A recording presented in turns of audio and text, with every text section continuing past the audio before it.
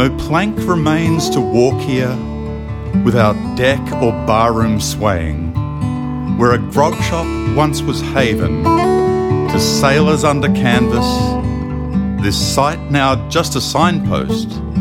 tilting like a cutter's mast up a breaking wave of dune.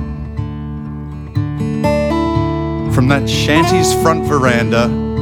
stable as a storm deck, an old salt low in spirit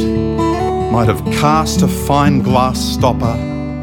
believing it a marker, buoyant as a wine cork on the currents of his bender. Beneath a dawn cut sheer as crystal, many a morning after,